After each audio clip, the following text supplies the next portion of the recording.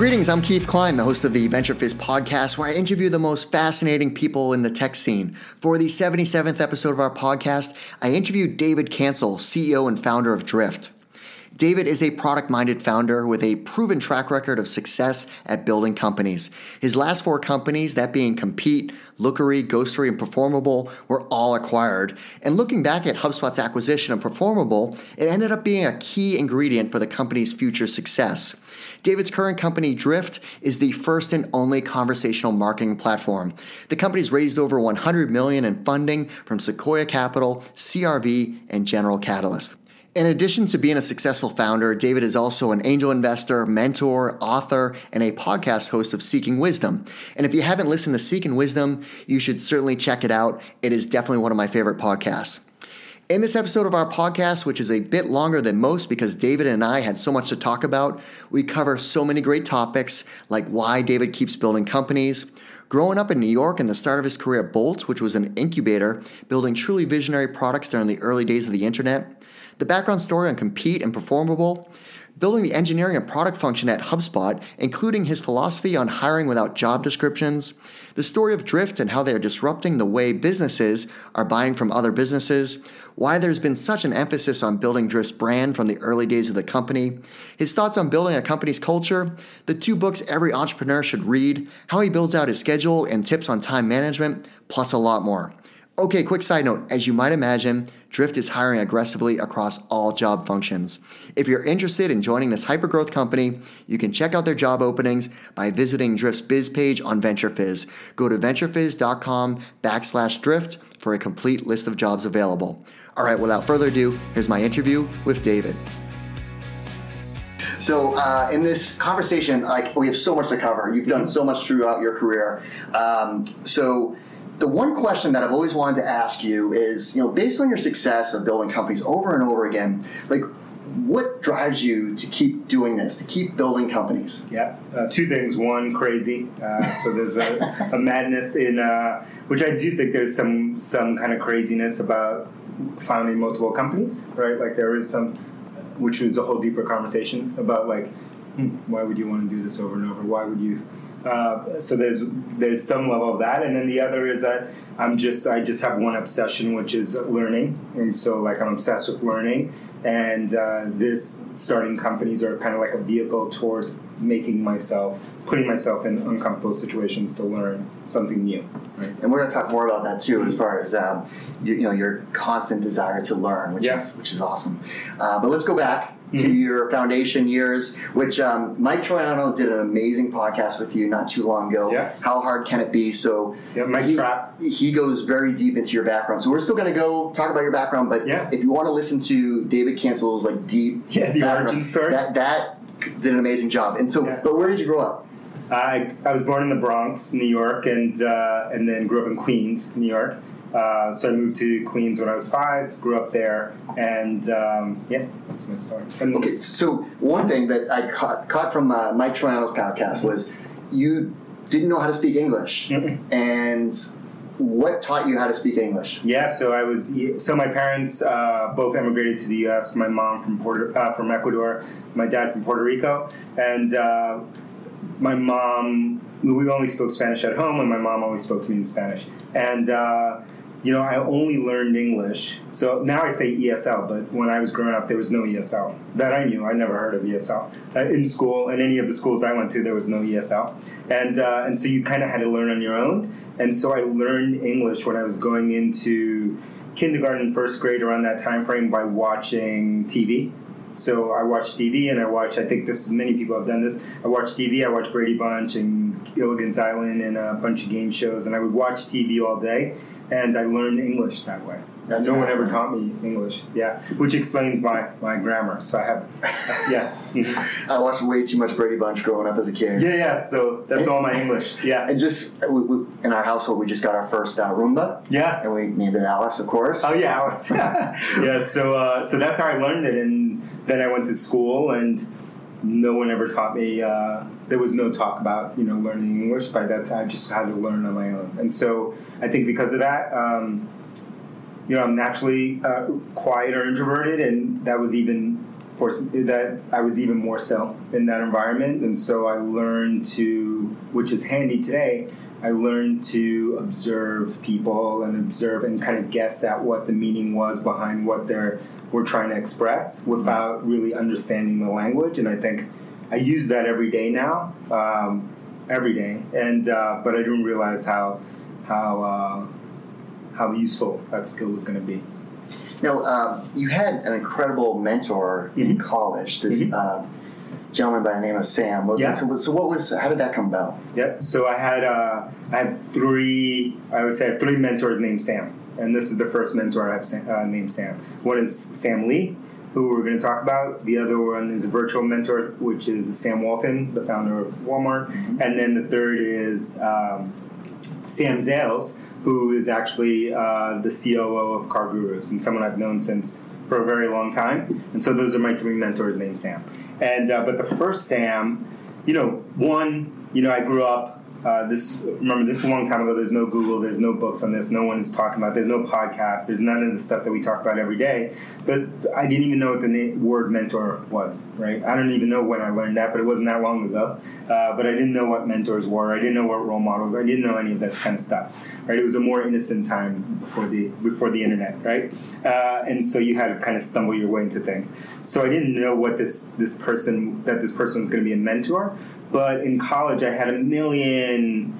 I ultimately dropped out of college, but like in college and high school and whatever, I was the master of always having a million jobs, right? Like I loved working, and I didn't like school at all, right? I'd say for most of my school experience, I actually didn't like school at all, which is kind of interesting because all I do now is read and talk about learning and obsess about learning, and I am obsessed with learning, but I didn't like school. I didn't like the structure, and I was bored all the time, and I guess in retrospect, I think all my teachers would get mad at me at school because they would say like that I didn't imply that I was lazy. I didn't apply myself, and like.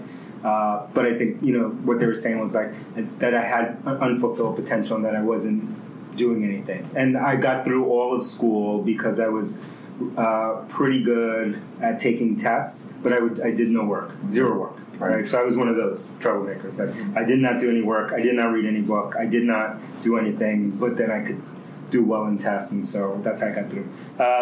And so one of these jobs was working at a warehouse in Woodside, Queens, and it was a warehouse that was a cash and carry warehouse, which means that it's a warehouse that sells wholesale goods in bodegas, basically in New York. So if you know what a bodega is, which is like a 7-Eleven or something like that, and we sold mostly the stuff that. So store owners would come in, they would buy mostly the stuff that you see behind the counter and on the counter when you go up. So like all the health and beauty aid stuff on the back, cigarettes, like all this crazy weird stuff that you see on the counter, which is actually how most of the stores make all their money because all the commoditized stuff there's no markup on, and all the weird stuff from the weird lighters, the weird like games, the weird whatever things in the front, 5-hour energy things, that's actually how they make all their money. Yeah. Like that's all the margin is there.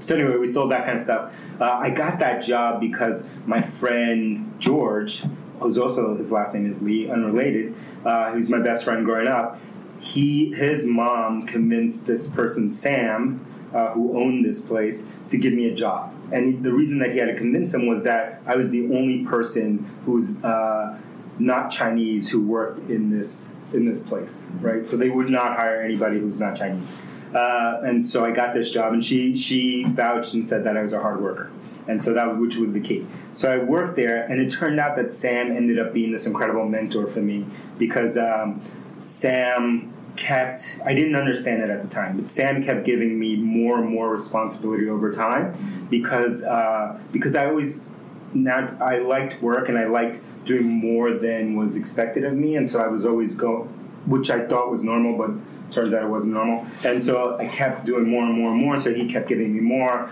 and then all of a sudden I was doing all the ordering, and then I was managing people, and it was kind of weird because I was like, 18 years old, and everyone was much older than me. And so like he kept giving me this. I didn't really understand what he was doing, and then he taught me he got me more interested again in computers because he was designing. He's brilliant, Taiwanese businessman. He was designing his own ERP and CRM.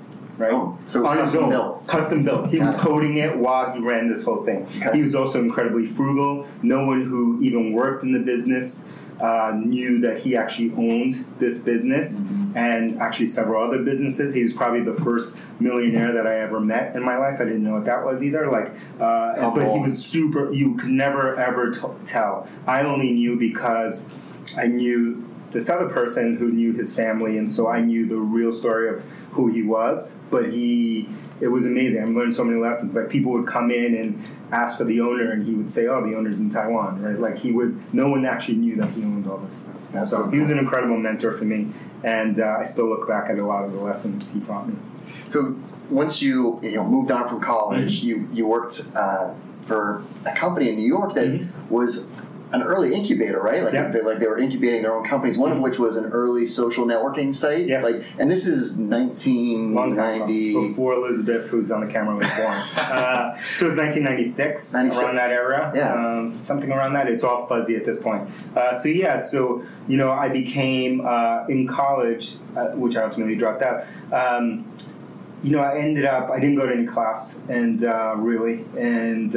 which was my thing. But I took tests again. But I spent all my time in the library, right? And I was studying computer science and accounting at the time, and both double major. And what was interesting to me was back then the computer labs were not connected to the commercial internet, right? Because it was early days. And but in the library there was this thing. We had some computers there that had early versions of Mosaic and then later Netscape that were connected to the internet. And so I basically spent most of my college in the library, right? Although I didn't go to any class, I was actually in the library for like 12 hours a day easily, just on the early internet. And that was kind of a light bulb moment for me. Even though I was studying computer science, I was somewhat bored by it. But the idea of this global connection, this idea that I can talk to anyone around the world, which comes back in this theme throughout my career, like, all of that was just like, it was mind-blowing, right? Because if you're old enough to remember back then, right, like, this was mind-blowing that you could talk to people around the world, right? Like, we take it for granted now. Like, it was incredible. So I became obsessed with it. And I became obsessed with, like, how do you build one of these things and how does this work from a technology standpoint? So I found a news group, which don't exist anymore. Right. And I was talking to someone in the news group, which would be like a message board or bulletin board or forum today, or Facebook groups or something like that. And they were basically three people who were starting this company in Manhattan, in Soho. And I went there, talked to them about joining them, which was easy. Like I had no qualifications to join them, but it was the early. None of them were engineers or programmers, and I had taught myself everything because of this, insanely curious. And back then, like the fact that I could spell CGI, right, or that I could spell any of these acronyms was mind blowing, right? Because you could not find anyone. It was so scarce. Like, nobody knew how you did any of this stuff, but I knew how to do it. And so they hired me, and I was chief software architect and had all these titles, whatever. But basically, we started from nothing. It was three of us. That company was called Concrete Media. We paid the bills by doing agency work for other startups that were starting at the time and other brands. And it was an exciting time. It was all these things were starting in Manhattan and Silicon Alley, which is called now. And all of a sudden, these things were exploding. And Concrete Media ended up splitting to three companies. One of them was Concrete Media, the agency thing.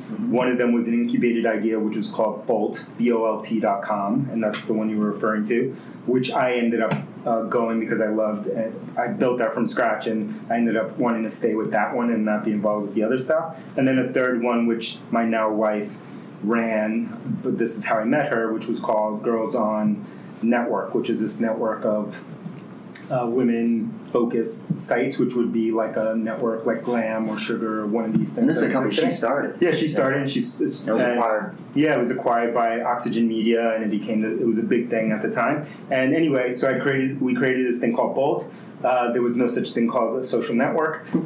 We called it a community media property on the web, which has a good ring to it.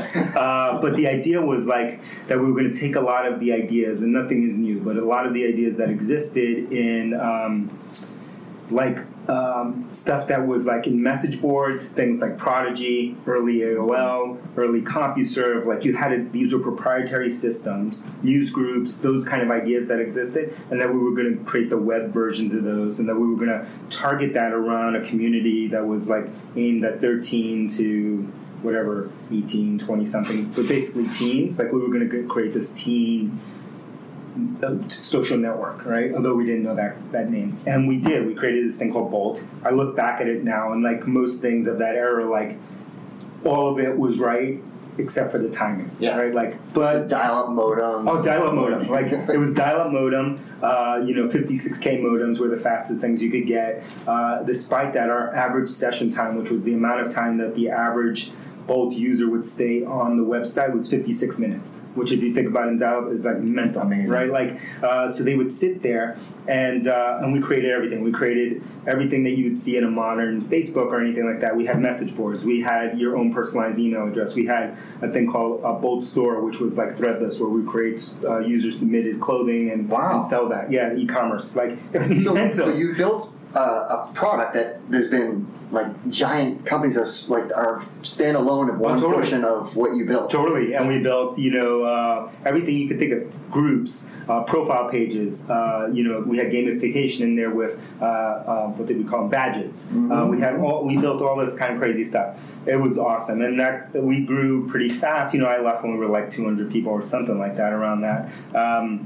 In '99, I left right before like everything collapsed, and it was the height. We had filed to go public. We filed our S1. We were going to go public, but I left because my girlfriend at the time, wanted to move back to Boston because she had sold her company and did that whole thing, and so I followed her, not knowing anyone in Boston. But Bolt was amazing. We had millions of. It was one of the largest. It was probably second largest, like what we would call social network of the time. The other one was called iVillage, which was it was more content than community. And we had millions and millions of users throughout the world using it. And I still meet people to this day that will reference it and be like, "I was one of those teenagers on Bolt," and it was amazing. That's awesome. It was mental, and everything was.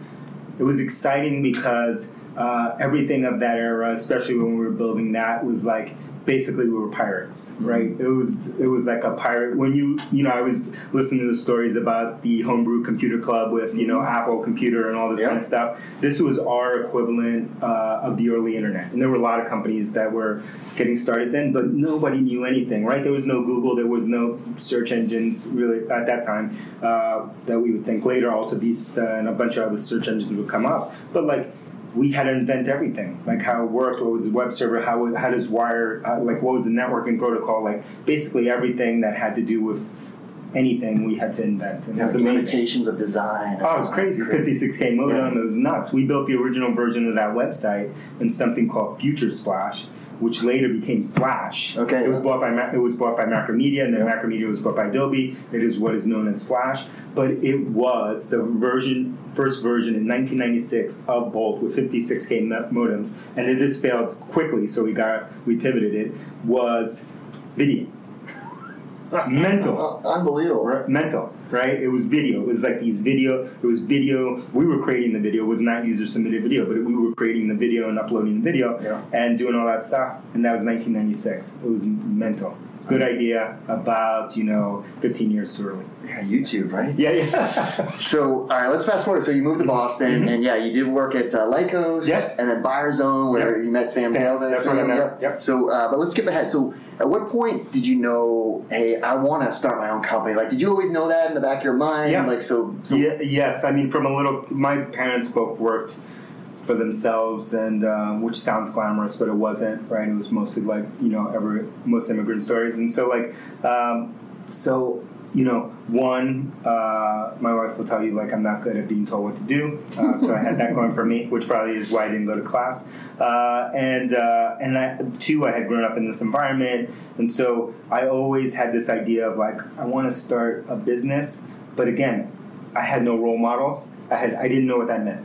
And so when I was working for Sam Lee in the warehouse, I had that even more because I saw him as an entrepreneur. Again, I did not know the word entrepreneur for probably 10 years after working there, right? Yeah. That was not a word that was popularized. That is a word that has been popularized. I always say it's like, after Facebook, post-Facebook, like everyone wanted to be an entrepreneur. Yeah, there was no one make a movie out of it. Yeah, like I always say, like entrepreneur, when I was growing up, that just meant loser, could not get a job, right? People would look at you like you were like some maniac, right? Like, what? You would leave your job to do this, like the stupidest thing ever, right? So like I didn't know what it meant.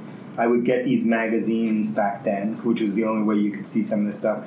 But all the business stuff that you would read about was either, Fortune 100 or, open up a McDonald's franchise or like a dry cleaner franchise. That was the only thing that you could read about. And so I didn't really know what it was, but I got this experience through working with Bolt. Like we started something from the beginning, right? Because I was the fourth one there, and it was amazing. I wanted to do that again. And I loved creating something from nothing. And so I got to Boston. I was at Lycos Buyer Zone, and then we started Compete in 2000, the end of 2000, November of 2000, which was the first company that I founded. And how did you come up with the idea behind Compete? Yeah, the idea, we got angel funding from Full Circle, Reed Sturdivant, right? Really? Yes, of course. Seed funding? Yeah, so Reed, I didn't know Reed at the time. I've known him forever, since 2000. Yeah. But he had joined, him and three other people, had joined Idea Lab, which was an incubator based out of Pasadena. Bill Gross, yeah. And Bill Gross had started all these companies, including GoTo, which was a net zero and all these things. But GoTo is most famous for creating the PPC model, which then Google later copied, which is Google AdWords.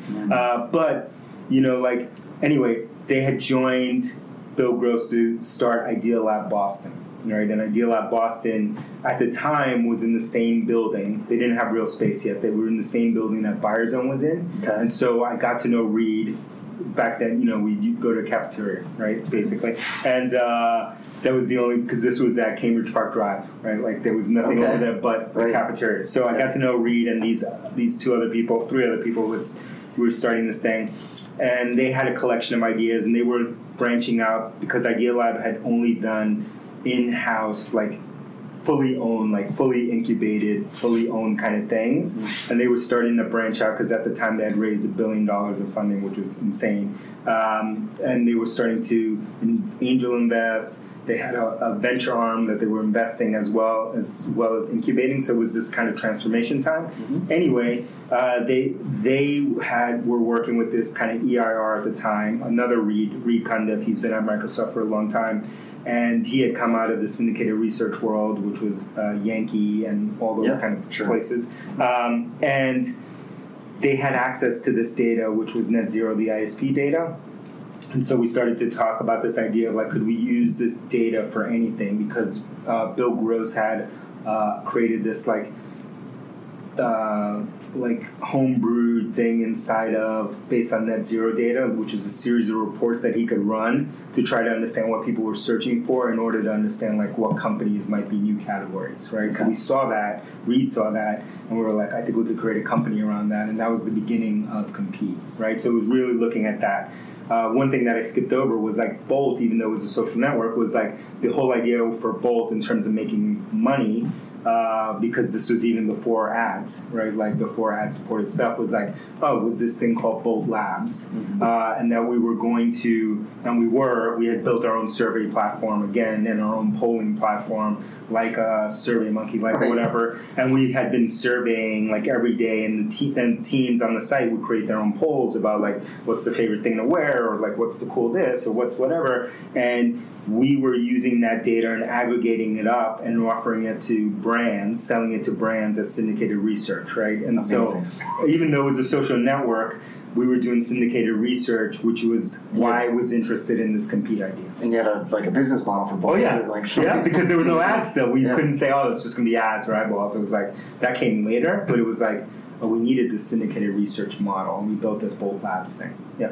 And then with Compete, obviously it scaled, and I was a long-time user of the free consumer the free version, which was amazing. It was such a great resource just to kind of get a gauge of where you stood versus your competition. Yes, yeah. So, you obviously grew the company. Like, what were some of the learnings from that, like your first company that ultimately was acquired by WPP? Yeah. It was acquired by WPP and in 07, 08. And there's a whole bunch of lessons. Like, the biggest, so many painful lessons. I've relived some of them, but I try not to repeat all of them. The most important one, the meta one, was like timing matters, right? The same lesson from Bolton, from this, like timing really matters. Because in retrospect, we started the company in November of 2000. The bubble had already burst from the stock market standpoint in March of 2000. Right. So it was already going down.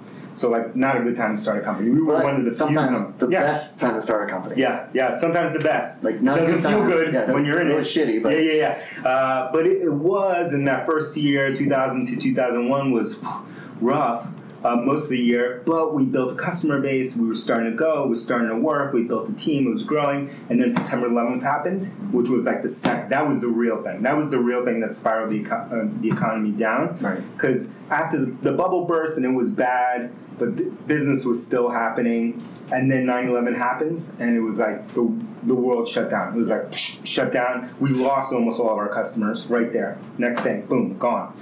We then had 2 rounds of layoff through 01, 02, maybe 03, something like that, in the company, which was the most painful thing that I've ever gone through, right?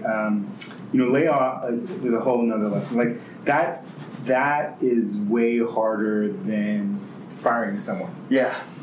Way harder. Like, firing, it's like this, that, performance, and whatever, and you've been working through it, but when you have to turn to a group of people who the only reason that they're in this company is because they believed in you, and you have to say, that's it. And you have to do it in that environment, which I knew 100% of these people are not getting a job. Yeah, there's no It's jobs. not like today. No right? jobs. It's like they're not getting a job. So, yeah, right? And most of them did not have a job for over a year. Yeah, if you're a software engineer, there's no jobs. There was no job. At that time. And so, like, most of those people did not have jobs for a year. Yeah. And so it was rough.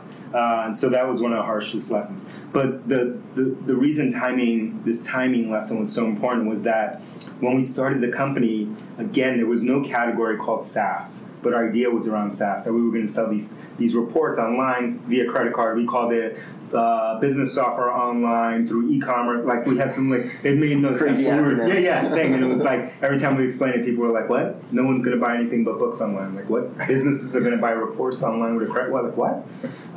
And no one, it made no sense. And so we got laughed at. And but later, in 06, like, all of a sudden, it was just like, because PPC was booming, all this stuff was happening, Google was booming, like, that totally made sense. If we would have started the company then, when it was a category, then it would have made sense. We would have had momentum. Yeah. But instead, we struggled through 00 through 04, really, just brute forced our way through to just exist. Yeah. And so I learned timing matters.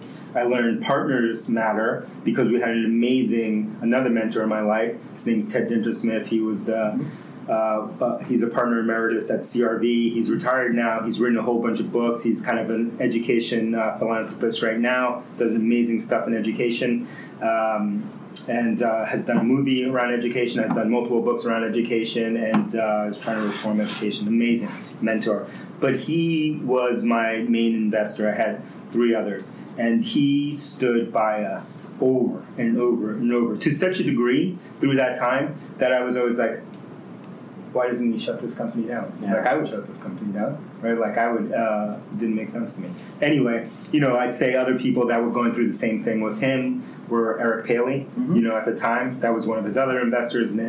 So he'll talk a lot about Ted. Netezza, which, ultimately went public. Like, those were his 3 companies. Wow. Compete, Eric Paley's company, Brontis, which he sold, and then Netezza. He had 3 companies through that time before he retired. So, like, partners mattered. And so later, when I was selecting investors, including at Drift, I was always like, I'm gonna optimize for people that are, going to have our back when the shit hits the fan, which is inevitable, and that's why I've stood loyal to CRV for multiple companies now. Yeah, I mean, I hear, it's like, whether it's the entrepreneur or the investor, when the economy is in dumps, that's when you see true colors. Yeah, and I got to see, I had dealt with investors a lot at Bolt and BuyerZone and all these companies, and I saw the other side, which was like not good behavior, and lots of it, and then I saw this, and I was like, wow, this is incredible, and so still a mentor of mine. And lots of people have spawned off from Compete and done some amazing things. So long list of people out of Compete. Long list. That's probably my amongst all the stuff is just like, started a bunch of companies. That's cool, but the people have all gone on to do these amazing things. Compete had an amazing list of people come out of there that are still doing amazing things. Performable has an for such a small company. Because we were like 20 people at the time. Amazing list of people like AppQ's Jonathan was early Performable. Andrew, who started Klaviyo, early Performable. My friend Craig, who just sold his company. All of these people have gone on to massive success. So Performable, right? Yeah. So you exit from Compete, you start Performable, which. The idea of what you were trying to create with Performable was like a customer-driven approach, which now it seems like it's obvious. But then it was like you talk to your customers and figure out what they want. Interesting. Yeah, that was our kind of model for like developing. We stumbled upon it at Performable, but the idea was like it's a progression. Like by the time we did Performable, which I did started in 2009 at some point, 2009. At that point, I was like not so interested in like just product ideas. I was like, okay, what are the macros that are happening in the market? Like, what are the big changes in the world? And one that I saw was that we had built all these marketing systems at the time that basically treated everything was anonymous. There were no user IDs in there. There was no such things as profiles. Right now, there isn't a piece of marketing software that you could log in that wouldn't have profiles in it. Yeah. And so there was no way to unify a customer because of that, right? It was just like, it was kind of like if you look at Google, everything was like Google Analytics. It was just a bunch of aggregate numbers, nothing else. And my observation was like that the number of channels that we were starting to support from a marketing standpoint were exploding, right? Because this is 2009, it's like early social, like Facebook and Pinterest and this and that. And so like the same marketer would have to support a customer across all of these different channels that were not slowing down. They were like increasing in importance and how many were created at the time. And but yet there was no way to unify this thing because there was no customer in the software, right? The idea of a customer did not exist. That only existed in sales software in the case of CRM. That did not anywhere did not live inside of marketing software. So we created the company around that idea.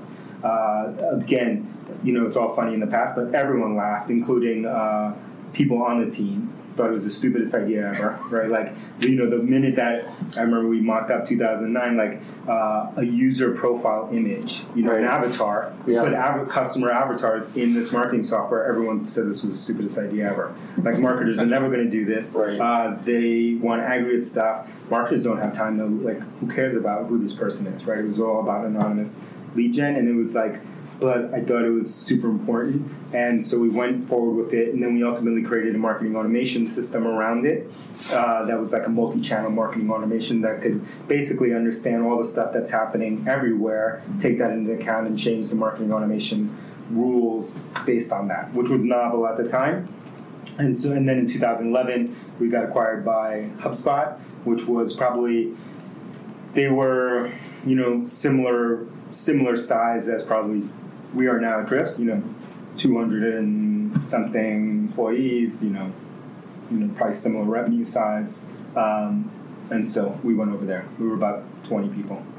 Which, HubSpot obviously being an anchor company here, and I really, it's amazing what they accomplished as far as starting a movement, right? Inbound marketing, that didn't exist. Yep. So Brian Halligan, Dharmesh, created this whole concept that now is everywhere, and there's Inbound Conference that 100%. Is massive. Yeah. But what was interesting about HubSpot is, they had this company that was amazing at selling and vision, yet from what I understand is they needed someone to come in and build a core product, like the core product of the value of what a customer's buying, and that's what led them to acquire your company, right? Yeah, yes. And, I'd say, they had there's 3 legs to the stool, and they had 2 incredibly strong legs, which were marketing and sales, and had gotten them really far and really high.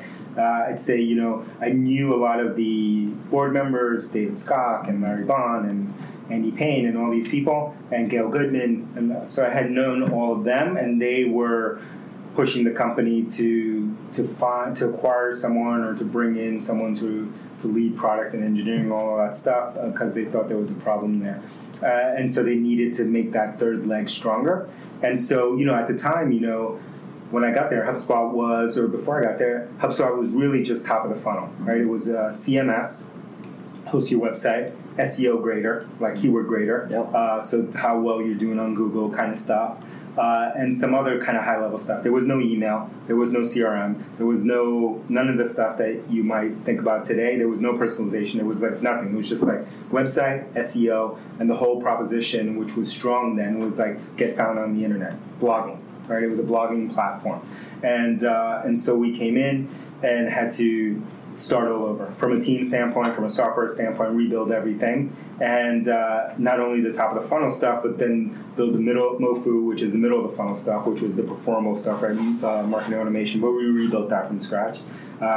We built everything around the original core idea of Drift, which again didn't exist at the time at HubSpot, which was like the customer's at the center, right? The customer is the most important thing. That customer is the most important thing, which then let us build all the other products. It let us personalize the website. It let us connect to social. It let us build the marketing automation stuff. It let us build the CRM later. It let us, everything got built because of that core idea, which didn't exist at the time. And then we rebuilt, migrated everything, and kind of the rest is history, I guess. So I listened to another recent edition of Seeking Wisdom, and you had the CEO of Lever on. Oh, yeah. And you talked about building a team at HubSpot and how he didn't allow Keith Pesco-Solido to have an ATS. Yeah. And he only got an ATS recently. Yeah. So, but you said it was because you didn't want job descriptions, and that people, you were going to hire based on, requirements and qualifications, that it was, we want to hire talent. So what's that mindset about? This goes back to this idea, like at the time I thought, and I believe it even more today, in order to scale, we got to focus on the things that don't scale, right? We wrote this book. If you want a free book, physical book, we wrote this book called This Won't Scale, and you can download it on our website. But I believed in all these things that don't scale were the key. And so again, I believe it's all meta.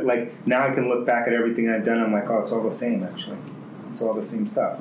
It's about people at the center. It's like this, right? But I did.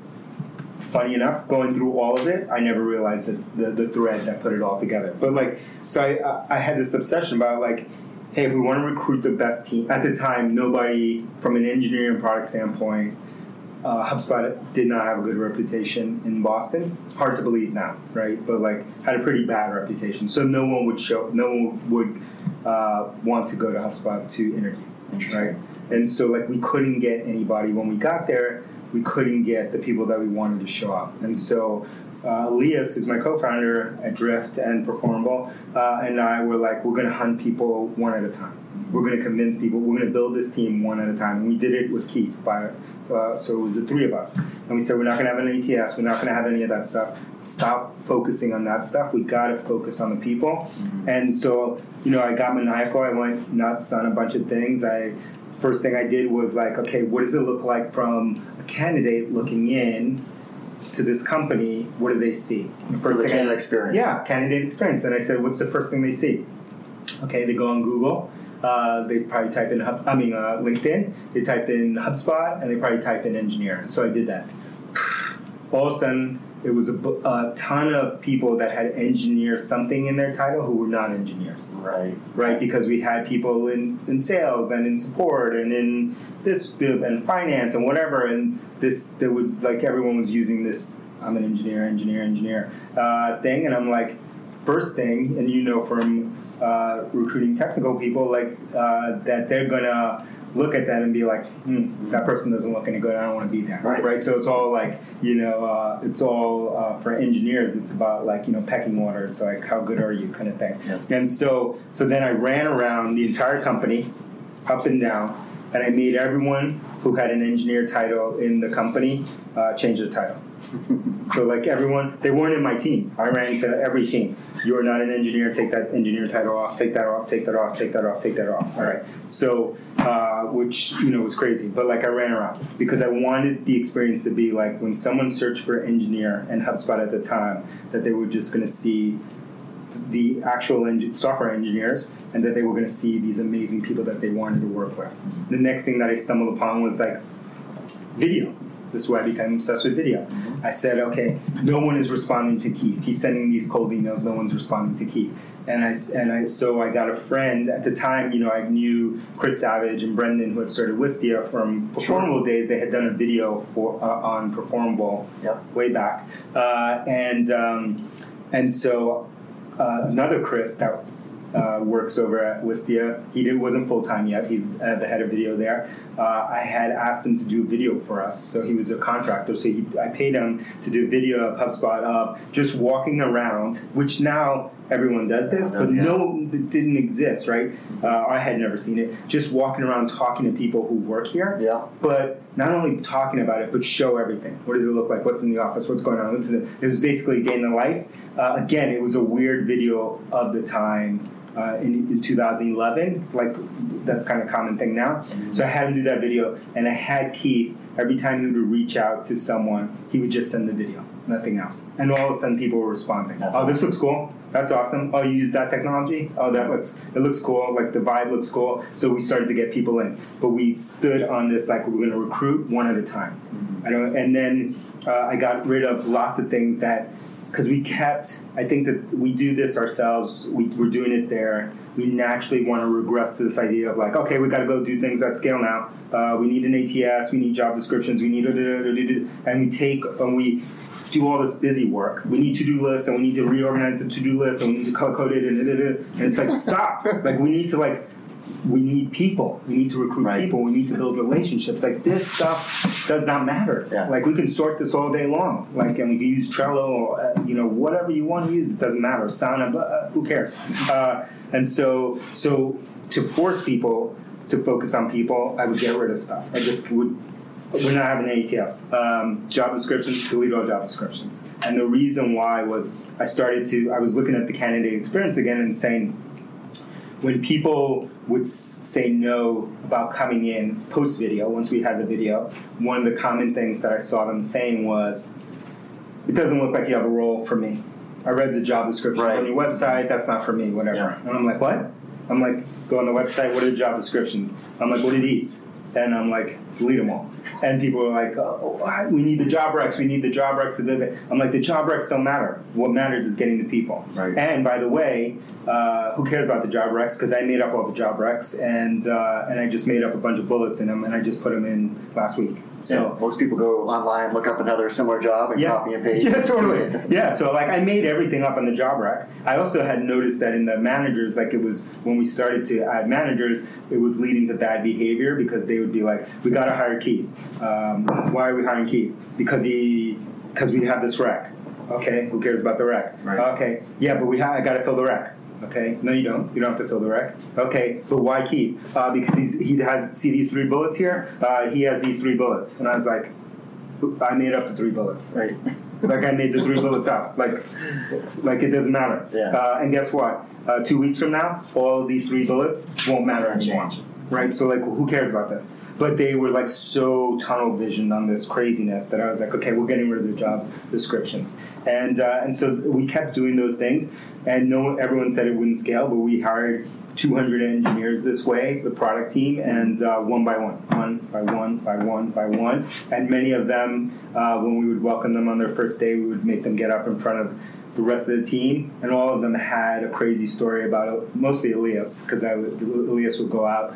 And, Elias showed up on my house. If you know Elias, this makes sense, but it will sound strange. Elias came to my house on a Sunday night, and then he had dinner with me. Like, I don't know how he found my house. Like, what, Elias showed up in my rock climbing gym, and then this, and then I signed the thing, and I'm like, where am I? They were like crazy. So, but that's maniacal recruiting, and you always hear about founders. It's all about the team or investors. Mm-hmm. Yet they don't take it serious. No. Where like doing that is like if you want to get that 10%, 1% talent, Totally. you have to be maniacal because they're employed and they have ample opportunities. They could work anywhere they want. Totally. So you have to go get the talent, and that's the people that we want. We have to extract. We call it extraction at the time. That's what our code name was. It's like our play is extraction. We're going to extract people one at a time, but move them here. And the more that we have, then it becomes a flywheel, starts to feed upon itself. Yep.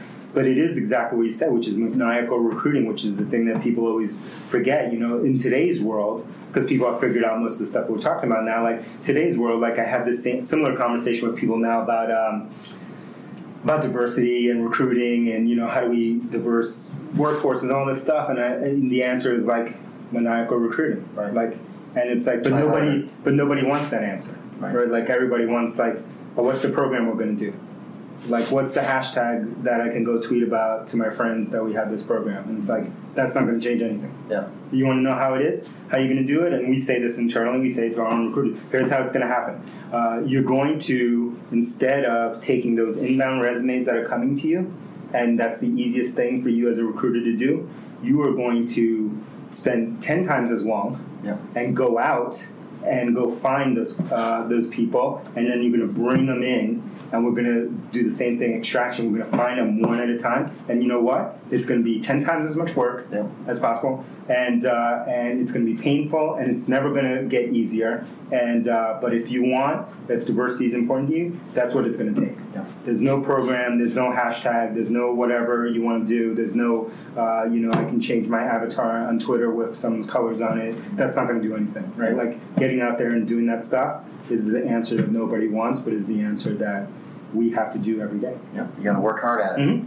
Well, let's talk about Drift. So talk about starting a movement, right? Mm-hmm. So you started this whole new, like you have this ability to see kind of evolutions and build companies around. So what is Drift, and what's kind of that evolution and mission? Yeah. So when I left HubSpot at the end of 14, September 14, and started Drift October 14 officially. I had a whole bunch of things on my mind. I started with the idea of these mega trends. We saw two mega trends happening in the market that I was personally obsessed with. One was messaging. The second was video. I was looking at messaging because we had this explosion because of the smartphone. We saw this penetration happening. We saw like all of a sudden billions of people around the world were using messaging, defaulting to messaging as their first thing. But as a software engineer, as a technologist, the momentum was interesting, but it was also super curious because it was like none of that technology is new, right? Like Slack was starting to explode around that time. And it was like everything around Slack was originally an IRC clone internally at TinySpec. That existed 25 years ago. Like there was nothing new there. So like, why was it happening? Right. And it was because of this shift in user behavior. And so we saw that and said, okay, we want to start a company around that. Don't really know what that means, but like this shift is happening. The world is going to be different. There's a paradigm shift happening right now. What we figured out pretty quickly was that the paradigm shift would allow us was big. It was beyond messaging. It was this idea of like we were going from a world where the company had all the control, and every piece of software that we had ever built in our career and that we have ever used was business software was built around this idea that the company has control and therefore they can make you do things or make you wait or make you do whatever. And then that the world was shifting to this new world where it's like the customer had all the control. Everything in the world was commoditized and is becoming commoditized even faster, right? It's accelerating. The customer has all the control. And then that flips everything when it comes to marketing and selling. And so we said we're going to use messaging to kind of bring in this new world. So what Drift is we created this category called conversational marketing. And what that means is like we're trying to go back to basics, back to the old world before we got crazy with metrics and this and that and scaling and PPC and whatever, and saying the fundamental truth is that if you have a sales team of any sort and you have customers, that no sale will ever happen unless you have a conversation. Mm-hmm. Like it's impossible. It's not going to happen. And so why don't we start with the conversation versus starting with the other plumbing and say, how do we have more conversations? how do we make those conversations faster? And if we do that, we think we'll deliver a better experience for the customer, the buyer, and the buyer's in control now. And if the buyer has a better experience, therefore the company will probably have better performance. And so that's the very idea. And so we started with a very simple thing, which is you put Drift on your website. It's a chat widget on the side. It's really focused on the sales and demand gen use case. And so it makes a B2B website. It turns a B2B website from a catalog that's only available Monday to Friday, 9 to 5, East Coast hours, to something that's available 24/7, 365, 7 days a week. And we do that because we use a bot to be able to answer questions for the customer, help them get an answer, and the customer uses it not because they like bots or they don't like bots or they like conversations or not conversations, but because it's the fastest path to getting the answer that they need. Right. And that's why they use it. And because of that, we're able to deliver better performance for people. So it's basically like a fast lane. Instead of going to form, marketing automation, leads, this, that, qualification, blah, blah, blah, blah, blah, all this stuff which can take days, weeks, months, or forever. And for a lot of companies, it turns something that you can turn a visitor into an opportunity or into a sale in the same session in the fastest cases. So when they finally do talk to the salesperson, like that knowledge is already so much further ahead. Yeah, and it's the right salesperson. Right. It's you're not having the Comcast experience of who are you, what do you want, any of that stuff. There's context. There's the right person for them to talk to, and that person is there. And everything is built around the buyer. So it's at the buyer's request, it's at the buyer's schedule, it's at the buyer is fully in control versus the company, and the company is there to serve them in the best way. Now, as part of building this company, one of the things that you've concentrated on since day one was brand. Yeah. Why? Like, why is that so meaningful to you? Yeah, it has to do with the era of SaaS that we're in. So I say there's these 3 eras of SaaS that for the life of SaaS, right? The first era was the Salesforce era, the kind of 2000 era that I was talking about. Mm-hmm. That was about pure invention. That was like, if you could just spell SaaS, right. You're good. You could have some technology moats around that. Awesome. The second era was the era of where we started Performable and HubSpot started and Zendesk and all these kind of New Relic and blah, blah, all these companies that are pretty large now, Box and et cetera. That was the era of factory building. Mm-hmm. That was like, okay, people can spell SaaS now, and people know how to build this technology, and it's being adopted. But how do we focus on the right customer? How do we have the right metrics? How do we have are we vertical SaaS, horizontal SaaS? Are we, aimed at CS versus support versus sales versus whatever? Like, are we inside sales versus field sales versus freemium versus... These were all the questions that we were all trying to answer at that time because no one knew the right answers or how even the mechanics worked there. And then when we started Drift, we were already in the third era, right? And the third era was like, everyone knows that stuff now. It's all on the internet. They could read David Skock's blog all day long. They could read SaaStr. They could read Lemkin. There's books. That's all out there. Now it's about, and because of that, there's thousands of, when we started Drift, there was probably 5,000 companies, according to Scott Brinker's thing. There's probably 12,000 right now, right? And that's accelerating, not decelerating. Right. And so we said, this is what's going to happen. Now that everything's going to be commoditized. And I also thought that software, like nobody cares about software anymore, right? That's my notion. Like the software is going to, like if software is effective, it should not even be something that we ever talk about, right? It's just like, I need something, right? And I always use the example of like, is Uber software? I don't know. Like, I don't know what that is. Or is it people? Right. I don't know. I don't know if, is it AI? I'm not sure. Yeah. I don't know. It's all of those things. Is Google any of those things? Yeah, it's all of those things. I don't know. But I don't think about, it's not like in the early 2000s or late 90s about like, I'm buying software. It's like I'm buying outcomes, I'm buying experiences. And so we wanted, in order to stand out amongst all these companies and create a category and do everything that we wanted to do, we said from the very beginning we were going to be deliberate about building a global brand, and a global brand that is close to our type of customer, and over time will deliver whatever that customer needs. And today it's software, and tomorrow it could be water bottles, and the next day it could be something else. I don't know all the things, all the places that customers will take us, but we are here in service of a particular type of customer and a particular type of use case, and wherever that takes us, we will serve that customer. And what's your goal with Drift? Like, you've started multiple companies, you've seen multiple exits. Like, what's kind of that pinnacle of you feeling like, wow, I did it with Drift? Yeah. We always say we want to build an enduring company, right? We said that in the early days of, we said it in a little different way, kind of at HubSpot. We always said we want to build a pillar company in Boston because we had felt like that there weren't many pillar companies left in Boston at the time. That sounded like grandiose and nuts, and we didn't know how we were going to do it. And so we didn't have examples of it, and so we set out to do that. And in Drift, very similar. It's like we want to build. We think this paradigm shift is undeniable. I don't know if it's going to take 5 years or 10 years or 20 years. I don't know.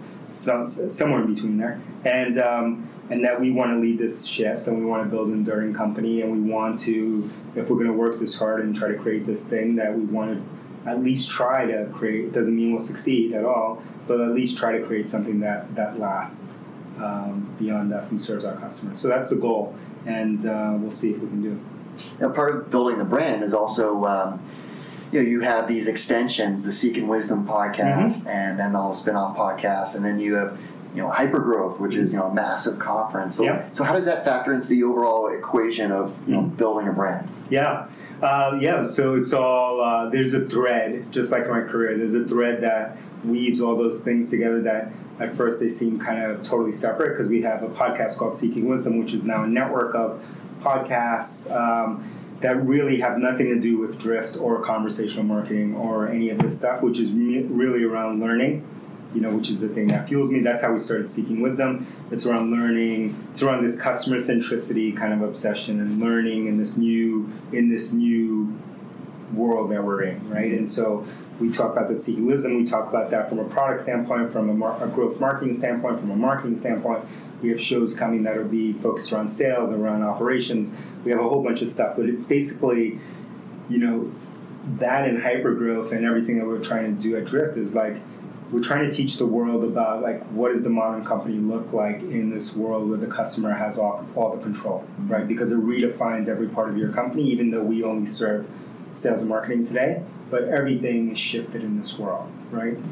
And so that is the thing that ties it all together, because that is the future that we're headed towards. And hypergrowth, came out of Seeking Wisdom. Like Seeking Wisdom ended up creating a community on its own, which surprised us. And then, we said we wanted to do a meetup, which we called Hypergrowth. That's how it started. Okay. It's going to be a meetup, and we'll get a couple friends to talk. But at some point, we set some number of attendees, and every number that I see, then I like 10x it and 10x it and 10x it up, and gave Dave Gerhardt a heart attack, and then finally 1,000 people. Yeah, 1,000 people, and he was like, I've never seen him so frightened. Yeah. No, we need 1,000. How could we not get 1,000? And we did in the first year, and it surprised me. And we made it on purpose, not about marketing, not about sales, not about Drift, not about any of this stuff, but about growth. How do we grow from all these different dimensions? And we had people talking about health and talking about emotions, and from the mental side of health, which was meditation and etc. And we talked about sports and military and all these different facets of life, and some marketing. And then we did it again last year, and we did it in 2 cities, and we did 4,500 people last year, and it was San Francisco, and Boston. And then this year we were doing 3 cities: London, San Francisco, and Boston, and we're aiming for 10,000 across all of them. I like that's a round number. Yeah. So you know that number already? Yeah, 10,000. Yeah. All right. Well, let's talk about the culture, right? So if you go to Drift's careers section, you have principles laid out. Yes. So how should entrepreneurs, you're starting a company, at what point should you really start thinking about your culture, and how do you define things like principles or values? Yeah, I'd say one of the mistakes, it wasn't a mistake, but we probably wasted time in the early days when we were like less than 5 people or 5 people. We wasted probably too much time thinking about culture and talking about culture and trying to codify culture and all that kind of stuff. Way too much time in retrospect. And the reason I say it was a waste of time at that point is that really my view on culture is like culture is just the equation, because I think like an engineer for culture is like the sum of the people that are in your company, in the business, in the community, whatever you're defining at that time, right then, and then plus the things that you promote, right? That you enforce from an incentive standpoint, like what do you incent, what do you promote, what do you stand up, what do you celebrate, and then also what is the bad behavior that you tolerate.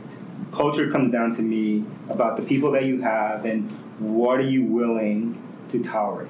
And because the minute that you tolerate something that goes against whatever principle you have, then that is the culture. Right? The culture has been defined, right? And so like that's easy to say, just like the other stuff we were talking about, right? It's easy to say, it is damn hard to do, because most of the time when you run into those issues, it's because you'll run into that issue with people who are top performers, right? Whether it's on the sales side, engineering side, where you make these compromises and you're like, yeah, they don't fit, or they're a problem, or they're really hurting the team, but they're a talented engineer.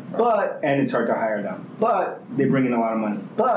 And the minute you do that, that is the culture. Yeah. And so for us, we're maniacal around that. And at some point, we have always had these kind of in our head, these leadership principles, myself and Elias, but no one could read our minds, right? Like to us, we had been working for so long that we were just like at osmosis. We knew what we were talking about. So at some point we had to like write them down. And Carrie, who came in, she came from Zappos and Amazon and had come from leadership training side of that, kind of forced us over a series of weeks, if not months, to like sit down and revise and write them, and really forced us to do it. And it's been one of the best things ever. But we did it at the right time. We did it at the time when we were probably, like 60 to 70 people, something like that. And but it was right around the time that we were really starting to accelerate, because we entered last year, 2018, with 80 people, and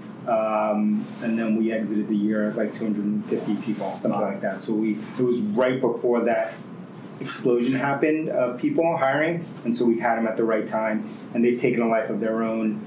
People use them internally. We use them for, what we reward. People use them and how they do one-on-ones. They kind of like, we really did a V1 of them and wanted to see what would happen. And we use them all the time, Elias and myself. And it's interesting to see it now like being used in lots of different ways within the company.